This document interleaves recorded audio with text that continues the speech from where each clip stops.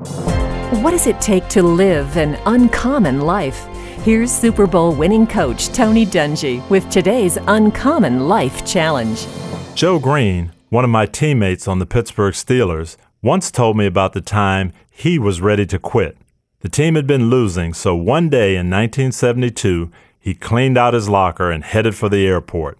One of the Steeler coaches eventually persuaded him to return, but his story illustrates one of the challenges of leadership, keeping everyone on the team focused and committed to the mission through thick and thin. Whether with our personal goals or as leaders of others, we must always keep the vision out front and readily accessible.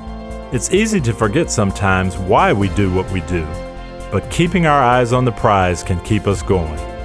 Tony Dungy, author of the 1-Year Uncommon Life Daily Challenge. Read a sample chapter of the new book at uncommonchallenge.com.